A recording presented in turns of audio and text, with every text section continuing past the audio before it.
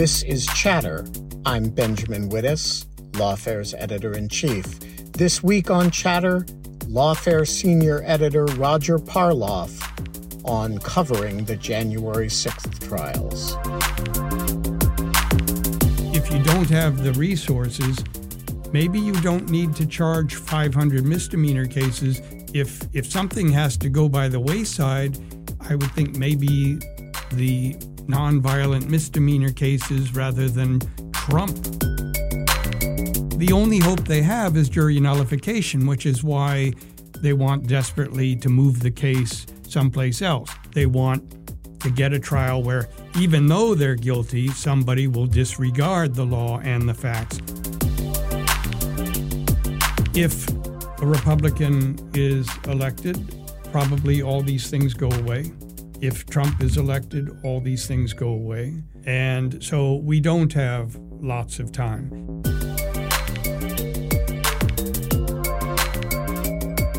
You are currently covering January 6th trials and litigations for Lawfare.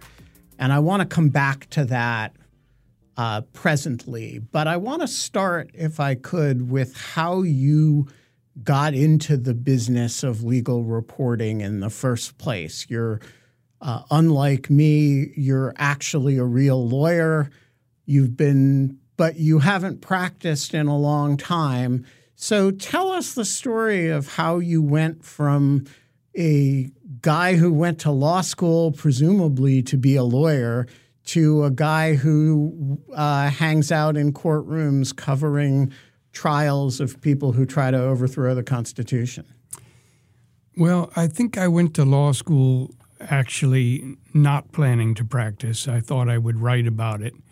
And I ended up practicing a little longer than I expected because I thought that would give me more street cred. But I then, after about 5 years, I did turn to journalism. So you went to law school intending to use it for journalism? Either to teach or for journalism, yeah. I didn't expect to practice. Of course, in law school, litigation gets a very good press, sort of, that seems like the real thing. And so I wanted to try it, and I really did not have the, it's just one pissing match after another, and it's less, it doesn't become, Perry Mason until you've had about 30 years of experience. And until then, you're mainly juggling documents and bickering about, you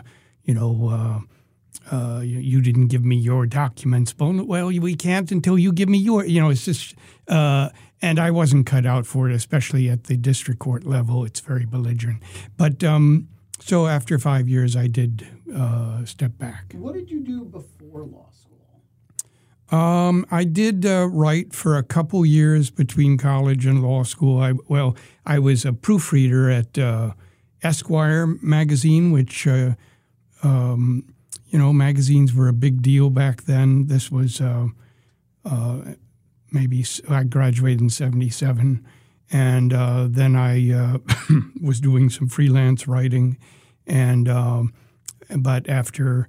I did a little freelance writing for New York Magazine, and then went back to law school. When I met you for the first time, we were both working for the American lawyer media empire, which I say partly ironically, and in the sense that it was a fairly small company, but partly not ironically, in that a huge percentage of the people that I know who do legal journalism at the highest levels passed through the Steve Brill, Steve being the founder of the empire, passed through this network. You were, when I was a kind of cub reporter there, you were one of the star features writers at what we called AmLaw, which was the American Lawyer, the sort of New York glossy magazine. Tell us about how you came to be a features writer at American Lawyer, and for people who have never heard of the American Lawyer or heard of the sort of Steve Brill network, mafia, whatever you want to call it, tell us about your history with that esteemed crime family. Yeah. Well, I go back pretty far, so that before Steve started the American Lawyer, he was a columnist at Esquire when I was proofreading. He was probably only a couple years older than me. I mean, he was sort of a phenom. And so I met him there, and he was a terrifying figure, and nobody wanted to proofread for him. But I had successfully done so, and he seemed content with my, minimalist emendations. So just for those who, when Roger says that Steve is a terrifying figure, Jill Abramson, who was one of his editors, who later went on to be the executive editor of the New York Times, described him once as a maniac, but a maniac on a mission. And I think that actually captures it in a way that's pithy but quite accurate.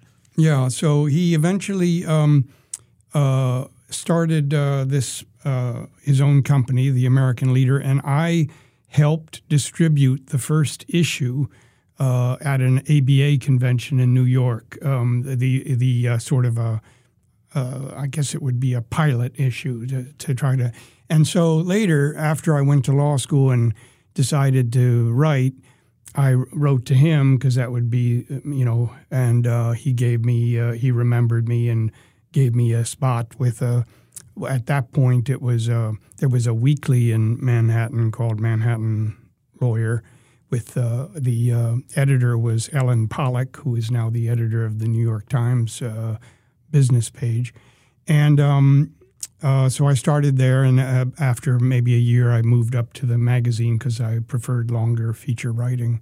And I was there for a good time, and it was a good experience. I wrote a book while I was there, and he was very accommodating for that. Surprisingly, patience is not the thing people usually highlight about Steve, but he was, in fact, patient, and so that was a good experience. And then, of course, he left before I did. He sold the whole thing, which was, and then round about 2000, I left to join a cool publication called Inside, not Insider, but Inside. It was short-lived. Kurt Anderson was running it, and it had David Carr was a writer. It had some fantastic people, and but of course it didn't last too long. It was sort of right. It was as the .com crash was occurring, and then it was acquired by Brill's Content. So I was swallowed back. You can never entirely escape right. Steve Brill. They keep pulling me back, and then September 11th happened, and all advertising collapsed. I mean, there were more serious things about 9/11 than that, but topically, and so Brill's Content folded.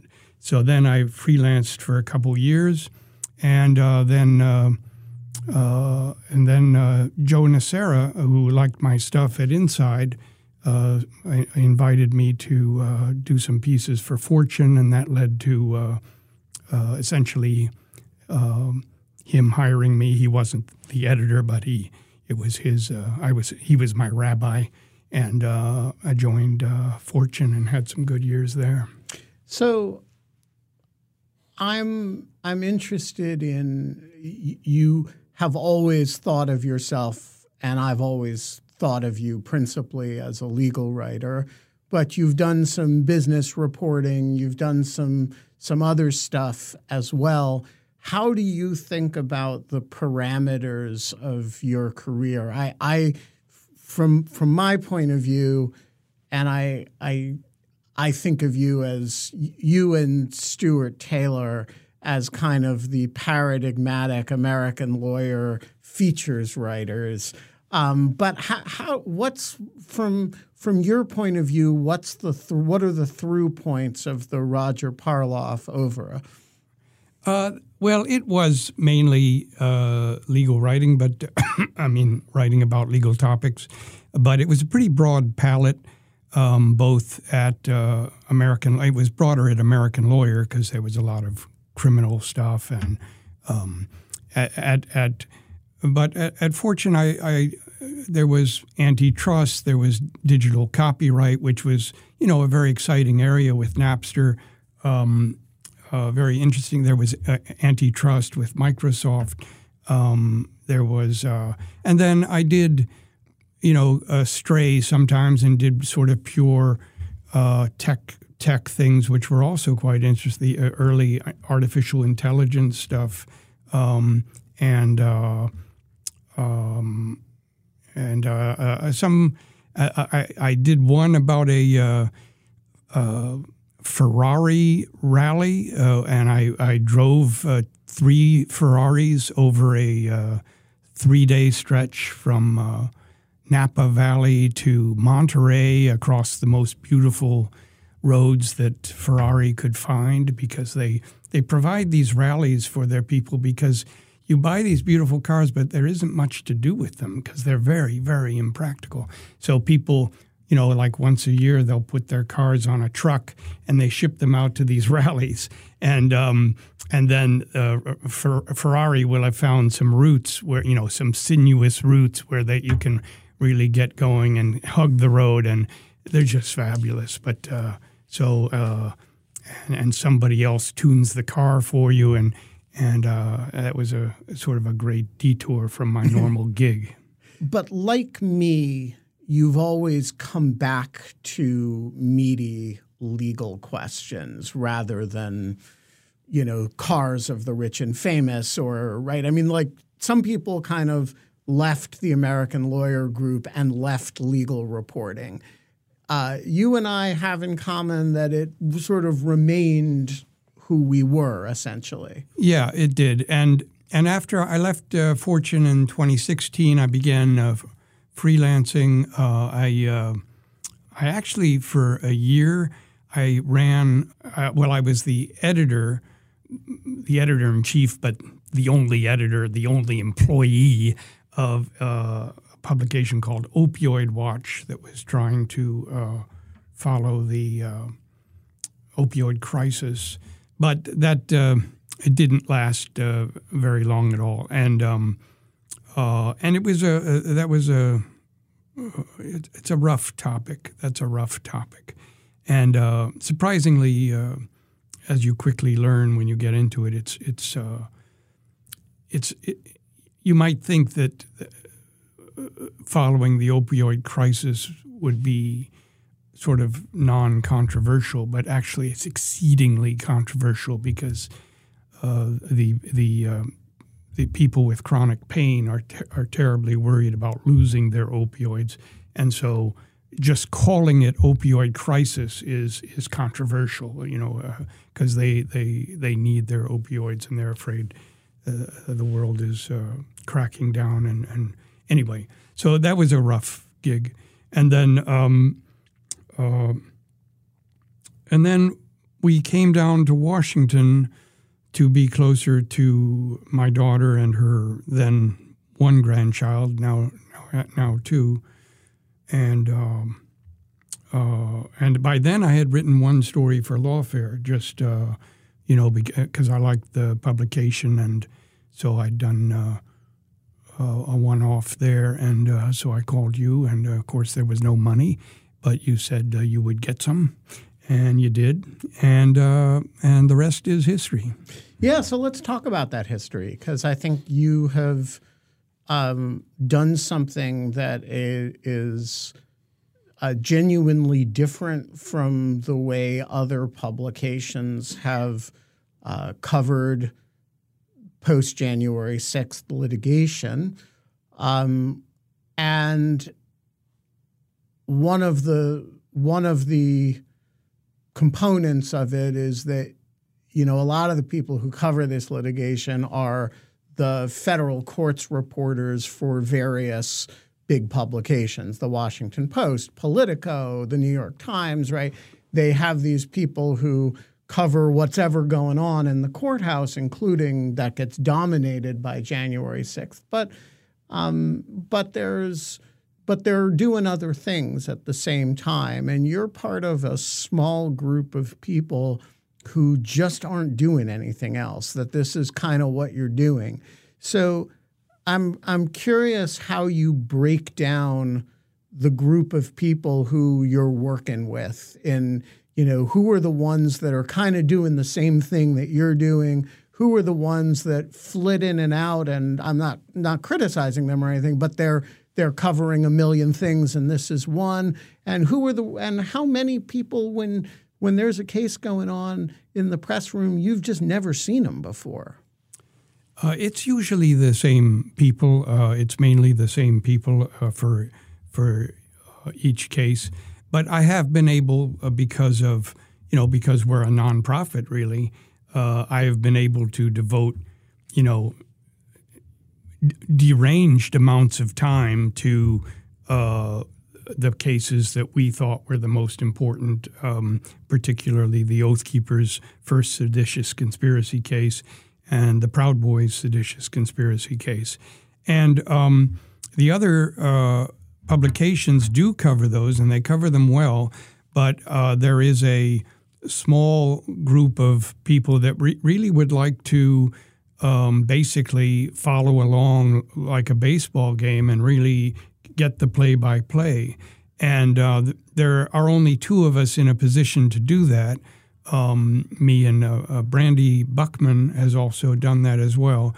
And others do some good tweeting too, but they're usually called away because of obligations. They can't really follow one case, and they've got to. There's 1,000 January 6th case, and a lot of them are interesting and important. So, and the people that are called away began to appreciate what we did. It gave them a chance. This is much less. Nobody can afford a transcript for a trial that goes 62 days, and most people can't afford it for one day. And so this is not a transcript, but it is a nice it's attempt. Transcript adjacent. Yeah, and it's there's been quite an appetite for it, and it's been fun to do. And the folks in the media room have been very welcoming and appreciative. And it's when I was a kid, I liked, I grew up nearby, even though I spent most of my life in New York. So I followed the Washington Senators. This will date me some.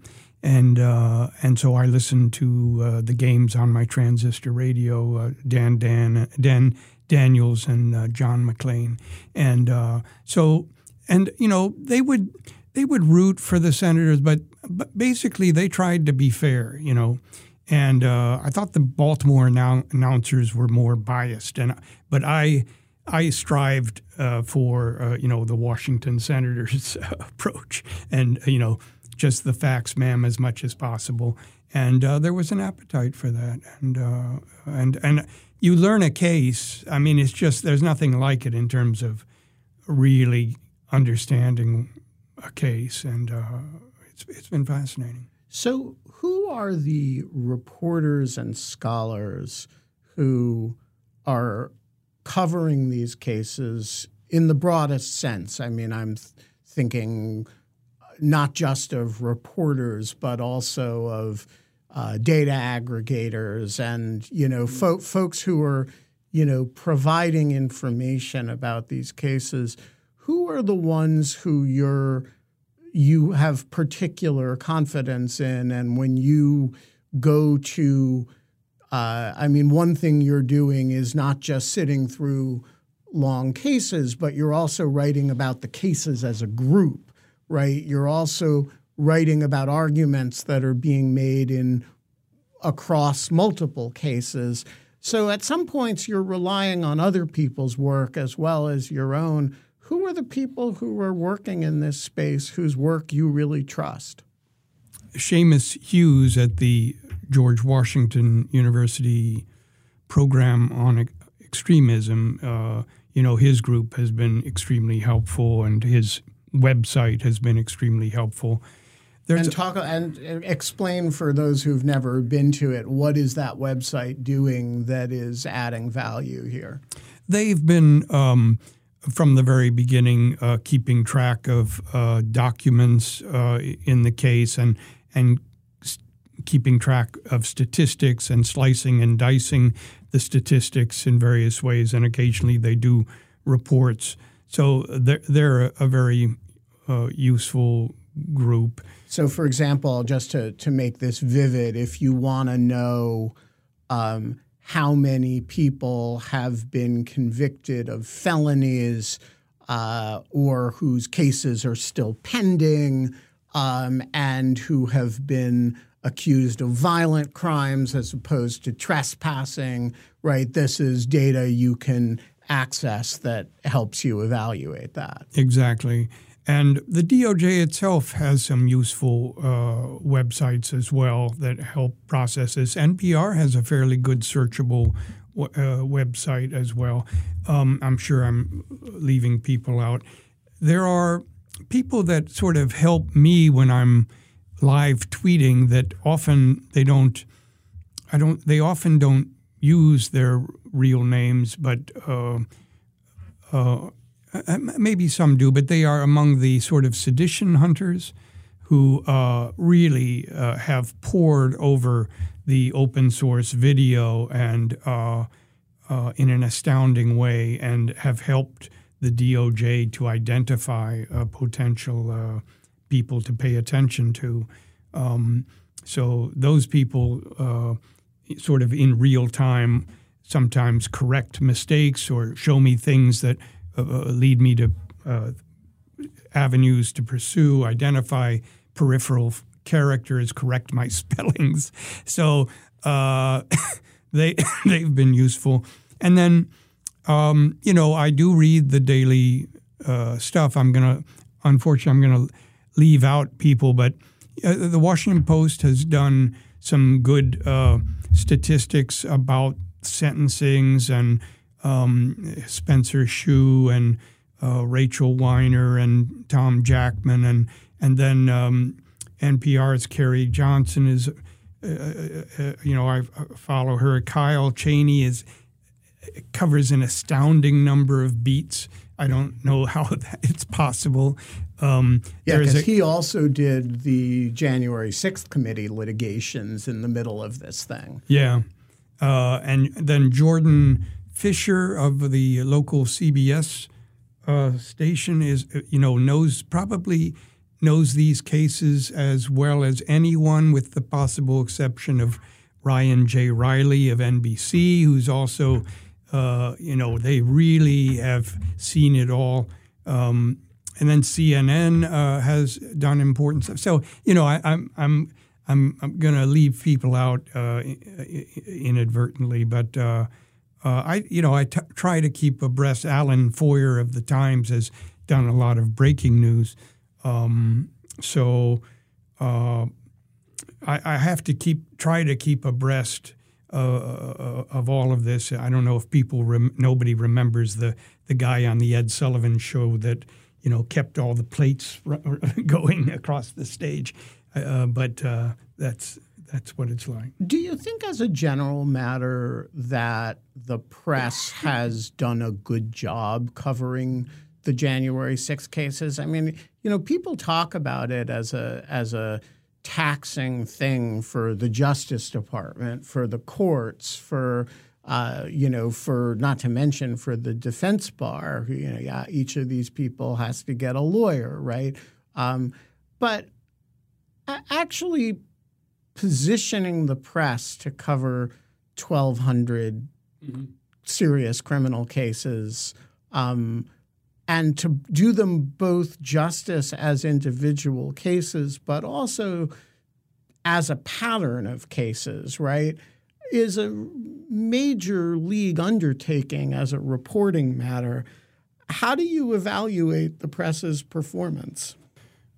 I'm very impressed, and incidentally, I'm going to flash back and I realize I omitted mention of Marcy Wheeler, Empty Wheel. You need to follow her, because I don't know how she does it. She reads every document in 1,000 cases, and that's another sort of vital thing. Plus, if I don't mention her, she's going to really ream me out. Marcy has a long history of a shall we say antagonistic relationship with lawfare that has recently, in the last several years, become a alternately warm and antagonistic relationship with lawfare. And I never know whether she's going to respond to something on lawfare by embracing it or by attacking it.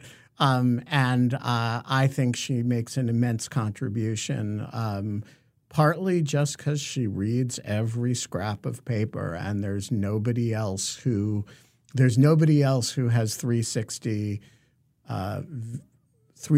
visibility on as much of the criminal docket as she does. Yeah, that's right. Going back to the press, obviously the people on the right are obviously not satisfied with the press. They feel it's biased. But what I see is, it's sort of incredible what the daily reporters do in terms of taking these incredibly complex cases and boiling them down and putting something that is fair, in my humble opinion, and doing it on deadline and doing it at the end of a day when you've watched this thing, you're trying to pay attention to every word, and then you have to put it down on paper, which fortunately when I'm live tweeting, I don't typically have to do. Because you're sort of doing something more like a transcription. Yeah. So I'm done. And when I do finally, want to write something, I take my sweet time, and have some weekends and think about it. But no, these people at the end of the day somehow need to bring it together and do it in, 1,200 words, and it's it's amazing. So my old colleague on the Washington Post editorial page, Peter Milius, whom I was privileged to work with for a couple of years when I first got there before he died very suddenly.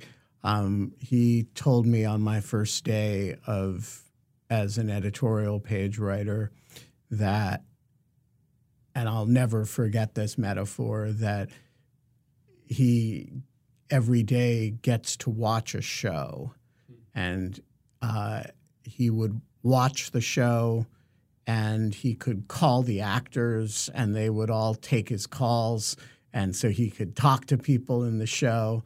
And then at the end of every day, he would write a little review of the show. And then the next day, here's the punchline, the review would become the opening act of the show, and he would do it again. And I think that's a really good metaphor for editorial writing, but it's also in some ways a good metaphor for beat reporting, where you're dealing with repeat players every day, and everybody's reading everything that everybody writes. And so, if you're covering the Oath Keepers, one group of people who's reading, what Roger Parloff is live tweeting about the Oath Keepers is the Oath Keepers. And you said you had a desire to be like the announcers or the broadcasters for the Washington Senators. So are the Oath Keepers in this context analogizable to the players for the other team? Like, if we take this metaphor, no, I don't think I want to go there at exactly. face value. Like, who are how do you understand? Like, who's the home team? Who's the away team? No, I do. I when I'm taking this down, I try to take it. I try to play it straight, and there's a lot of people have appreciated that, and I have had some of the defendants following me, and sometimes they point out good things when I'm inadvertently biased, I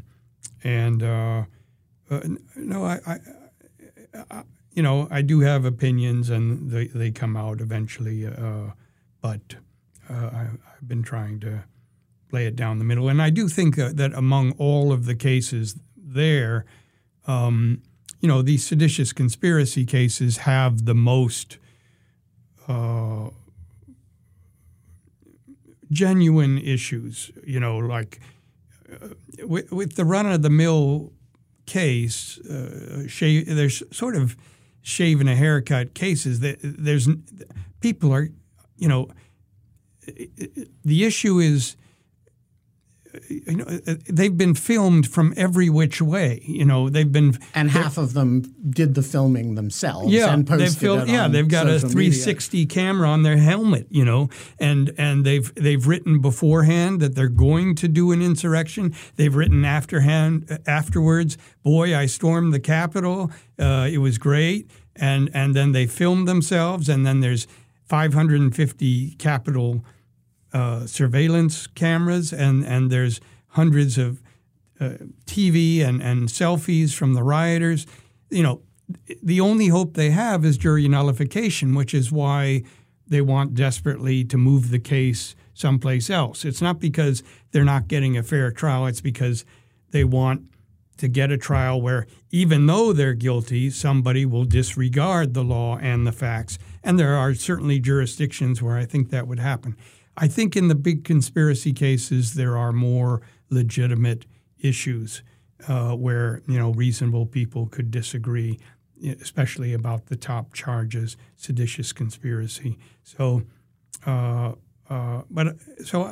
those are the cases I've paid most attention to. So I've tried to play it fairly straight. So I want to talk about this Washington Post story that ran over the weekend, which relates to a set of issues that you and I have been talking about for more than a year now, which is the relationship between these cases, what you call the blue-collar January 6th cases, and the political echelon cases. And as you know, the story basically reports that the FBI and the Justice Department were slow to get off the ground on the white-collar cases, being determinedly focused both for reasons of deterrence of future violence and out of a certain caution about getting involved in political echelon cases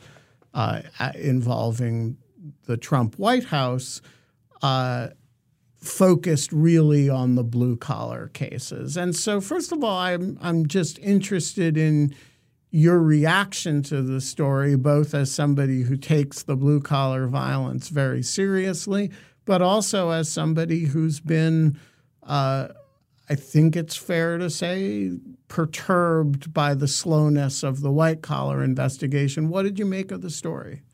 Well, I thought it was I thought it was an impressive piece of reporting.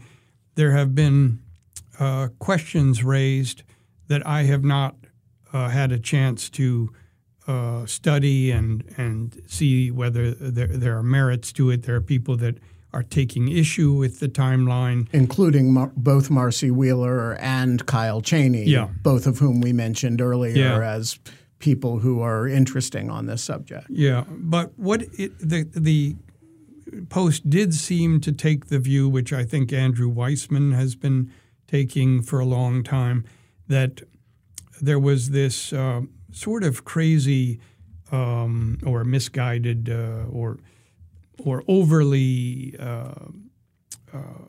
cautious or prudential insistence on only following the blue-collar cases and hoping that eventually you would flip and flip and flip, and the top people would jump the air gap, jump the collar barrier, and reach the white collar people. You know, like maybe Rhodes could give you Ali Alexander and Alex Jones, and then you would go all the way up to the president. That, if that was the plan, that didn't work. The thing about it... But can I ask a question about that? Was that so today we know, and sort of after some period of investigating the blue-collar cases, it became clear that the blue-collar cases were not going to deliver the white-collar cases. But was that an unreasonable theory for the Justice Department to start with? Treat this as the mob. The mob, you go after the little guys, they flip, they give you the bigger guys, you get the mid-level guys flip, they give you. That's what they've been doing with the Trump organization, right? Was that an unreasonable theory, or was it a good theory that turned out to be wrong? I think the thing about it that seemed off to me is you knew from before Merrick Garland arrived in the office, March 2021. Right. You knew before then about this Trump phone call to Raffensperger. I don't know how you ignore that. Are you hoping that 2 years down the road, Rhodes will tell you something that will tell you something about? There's a separate problem going on. What is he doing calling Raffensperger? And you have a similar issue with some of the fake electors stuff. That stuff comes out, and the department seems kind of sluggish about it. They refuse. People want to. Well, according to the Post story, if I'm remembering correctly, people want to pursue it, and they're told not to.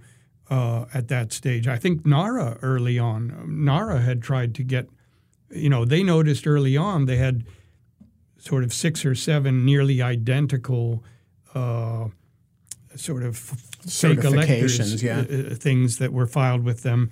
And they notified the DOJ, and nothing happened to it until more than a year. Some of these delays seem to have to do with there was trouble getting a new U.S. attorney approved. That doesn't happen until November.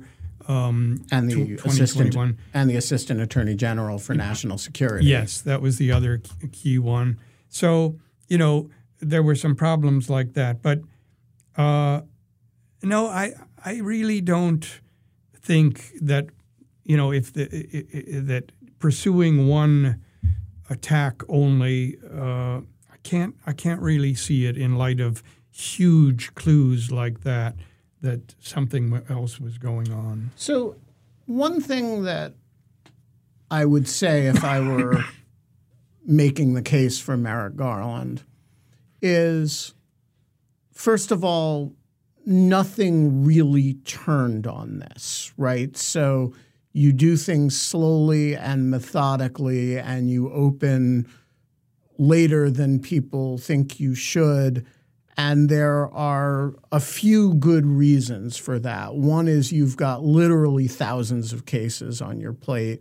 And, in retrospect, the Raffensperger call seems really important, but what you're really concerned about in real time is Stuart Rhodes and Enrique Tarrio, right? And so like the salience of these issues clarifies over time, and that's fine. Another thing you might say is, well, the real concern in the short term, and the Post says this, was in deterring violence at the Biden inauguration. You wanted to get as many people off the streets as you could. And, statutes of limitations being what they are, you're going to have plenty of time later to deal with the political echelon if the evidence supports that. And then the third thing, which, is you say, okay, Fani Willis has investigated one element of this, only the part that involves Georgia.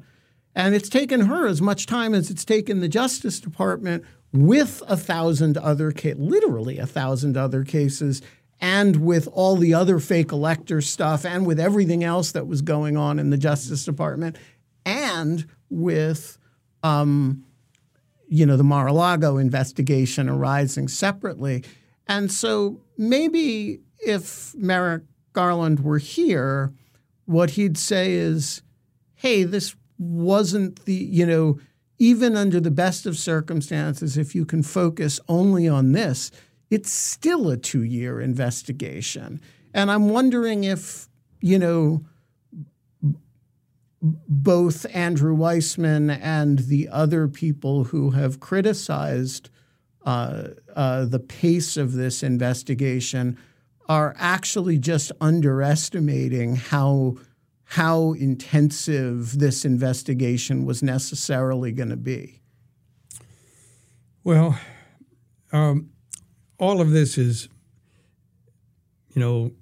second-guessing people who know a ton more than I know, and so I feel uncomfortable. But I would say a couple things. I don't know that we have lots of time. We're already at a stage where each indictment brought Trump saying, oh, it's election interference. Now I'm running again. If a Republican is elected, probably all these things go away. If Trump is elected, all these things go away. And so we don't have lots of time. Fani Willis, as I understand it, sounds like she has been trying to do an investigation beyond just Georgia. And that's one of the sort of crazy things about having her do it. It's been very hard to try to get the subpoenas honored in other states. No, but she hasn't. She's been trying to do investigative conduct beyond Georgia, but she hasn't been investigating the effort to overturn the election in Arizona or in Wisconsin or in Pennsylvania. Okay. Well, I assume that's true, but even so, the call, Trump called Raffensperger. He wasn't trying to become president of Georgia. He was trying to become president of the United States. And so the fraud is on the United States. This is fundamentally a federal issue, and it's much easier to subpoena for the federal government to subpoena everyone relevant than it is for Fani Willis. Of course, it is nice that Fani Willis, nobody has the pardon power to nullify what she does, but that's a bonus. It's not a substitute, and so I still don't really. I think if I were to continue to second guess, I think you could ask, well, if you don't have the resources, maybe you don't need to charge 400 misdemeanor cases, 500 misdemeanor cases against the nonviolent people. I understand the point people are making, and there is a point to it, But if something has to go by the wayside, I would think maybe the nonviolent misdemeanor cases rather than Trump, Right. So is your working understanding that the Proud Boys and Oath Keepers cases are kind of the high water mark of the January 6th litigation in the Barrett-Prettyman courthouse, and now we're on the sort of downslope of January 6th street-level violence and, I don't know what to call them, rioters, insurrectionists. The street-level stuff has peaked. We're past max January 6th accountability for that group. I think that's right. Unless, we ever pick up the trail of the pipe bomb people, I don't know what was happening there. But that's my sense. There are some 3%er trials out there that, but I think I don't think they're the main event. And what about? So what does that mean for the group of people we've talked about, who have been basically, covering these cases for the last 2 years? Does this energy all shift to Mar-a-Lago and you all go hang out in Miami, or is it or does the sort of gang kind of break up at this point? I don't know. That's a good question. One of them, I'm not going to say who, seems to have been sort of his assignment has metamorphosed some. So maybe there is a sense that we've reached an inflection point. I certainly am focused more on the white-collar stuff and waiting to see what happens there. We do have these interesting cases that are at different stages, the Peter Navarro case and the, I guess, Bannon appeal. Those are very difficult issues. These are contempt of Congress cases. Those are very difficult, thorny legal issues and rather small stakes criminal, those are misdemeanor level crimes. Right. I think all the small stakes in terms of their jail time, but I think quite large stakes in terms of Congress's ability to enforce subpoenas. Yeah, that's true. So you say you have your eye on the white-collar stuff. I watched this investigation, and I honestly can't figure out what Jack Smith is really looking at. You get these subpoenas, you get these people wandering into the grand jury.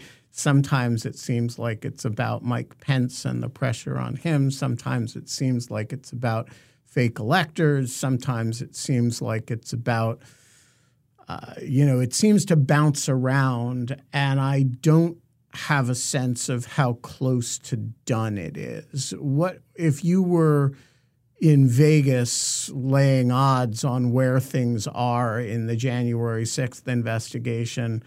What's your working theory of it? I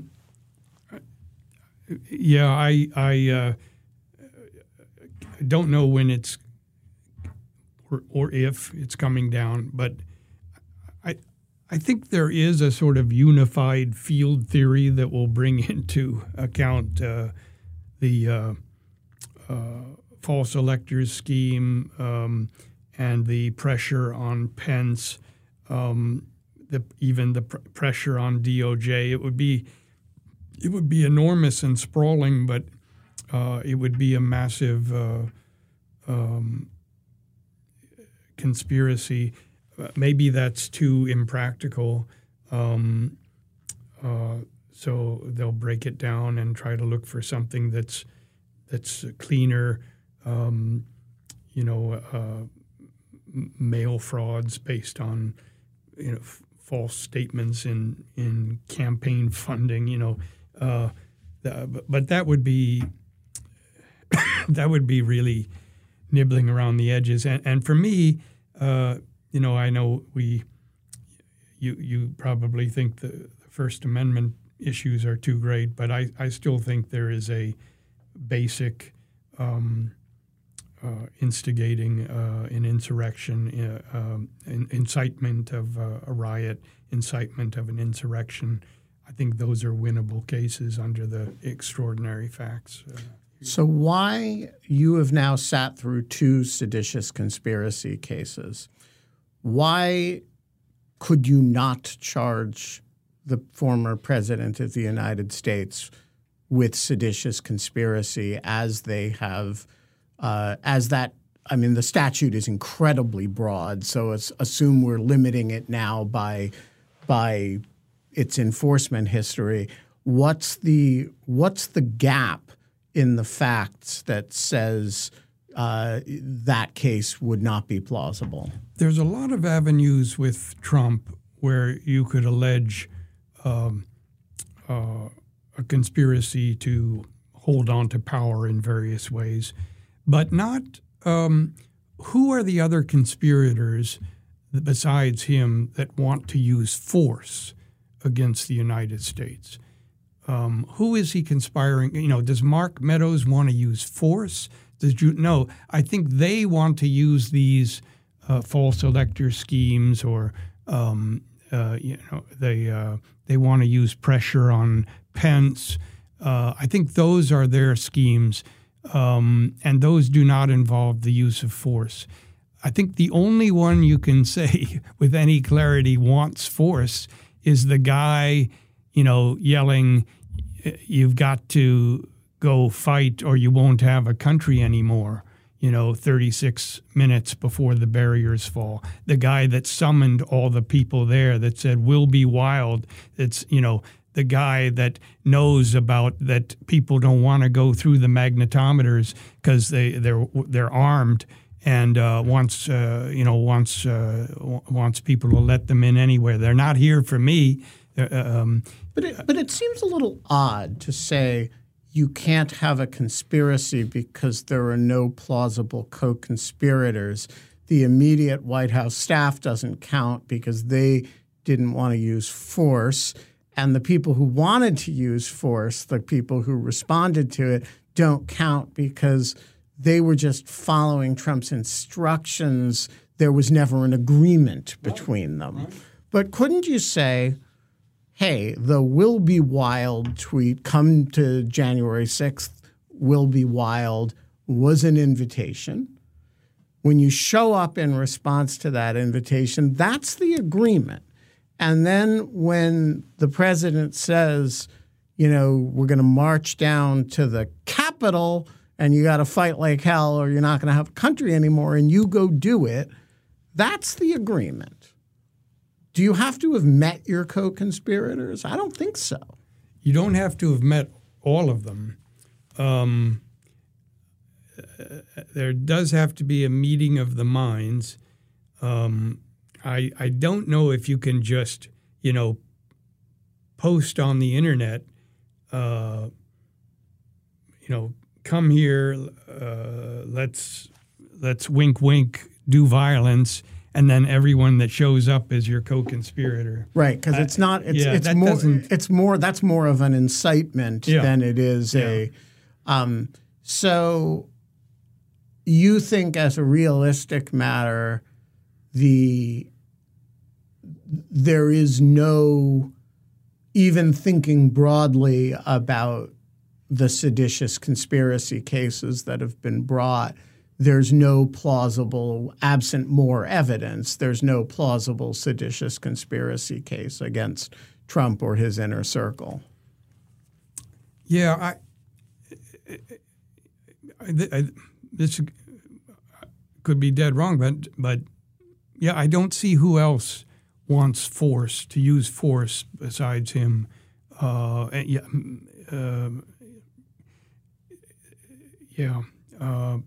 I think that's a problem. You have conspiracy to obstruct an official proceeding, assuming that charge holds up. But I think it's stronger against Trump than against most January 6th people. I think he's obviously seeking a personal benefit, which isn't true of most of the January 6th people.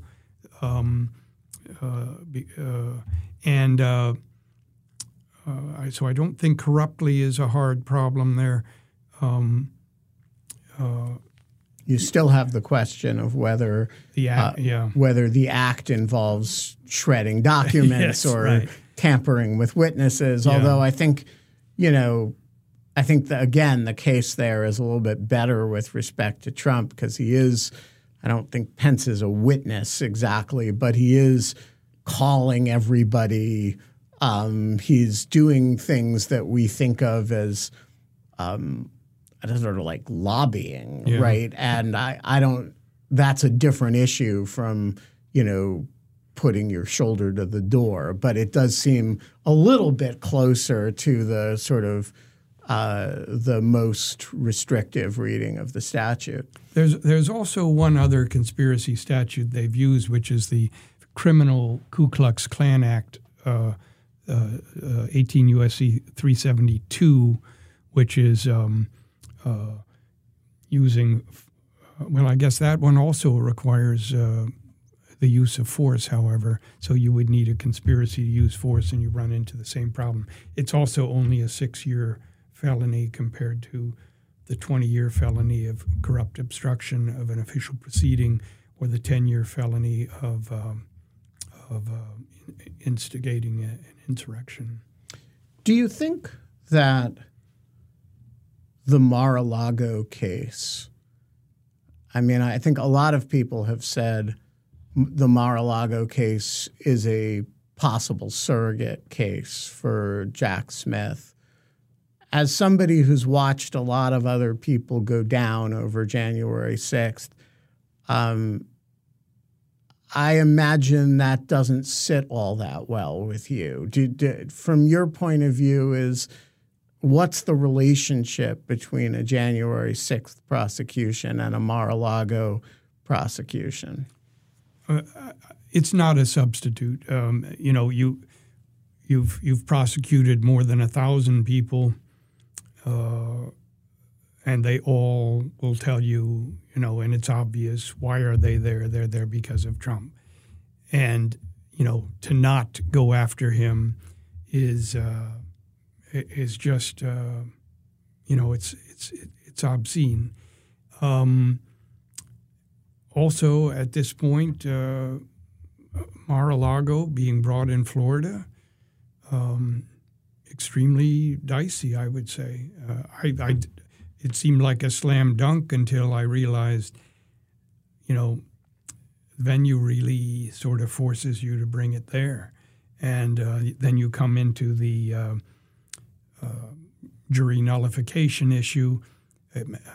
People might, I don't know if it will be conscious or subconscious, but there is just such.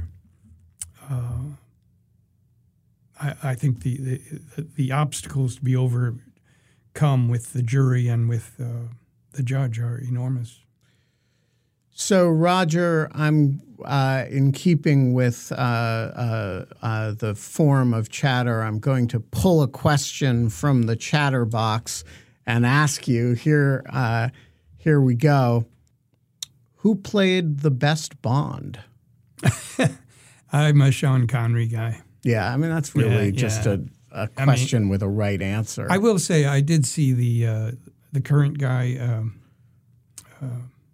Daniel Craig. Yeah, and it's a different thing, but he's a great new twist on it. But it doesn't. It's not the guy. It's probably more faithful to the Bond in the books. Yes, the Bond in the books although fidelity to the Bond in the books gets into some nasty territory for other reasons. But yes, I agree with you. You know, the books are very brutal and also deeply, deeply racist.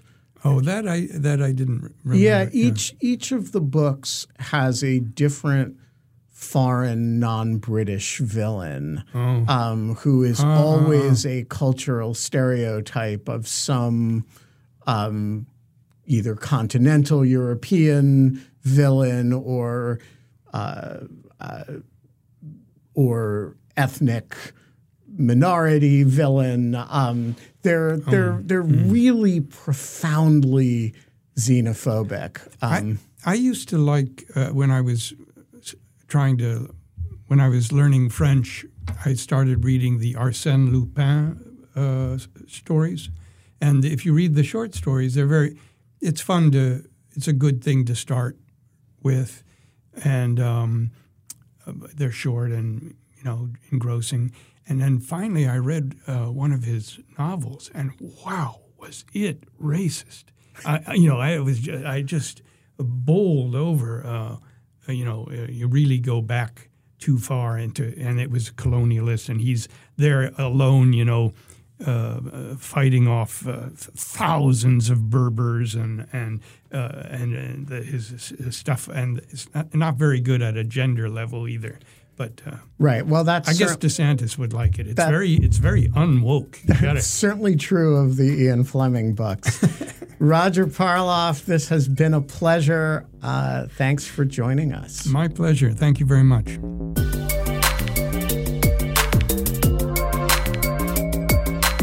That was Chatter, a production of Lawfare and Goat Rodeo. Please subscribe to the podcast and find us on Twitter at @ThatWasChatter.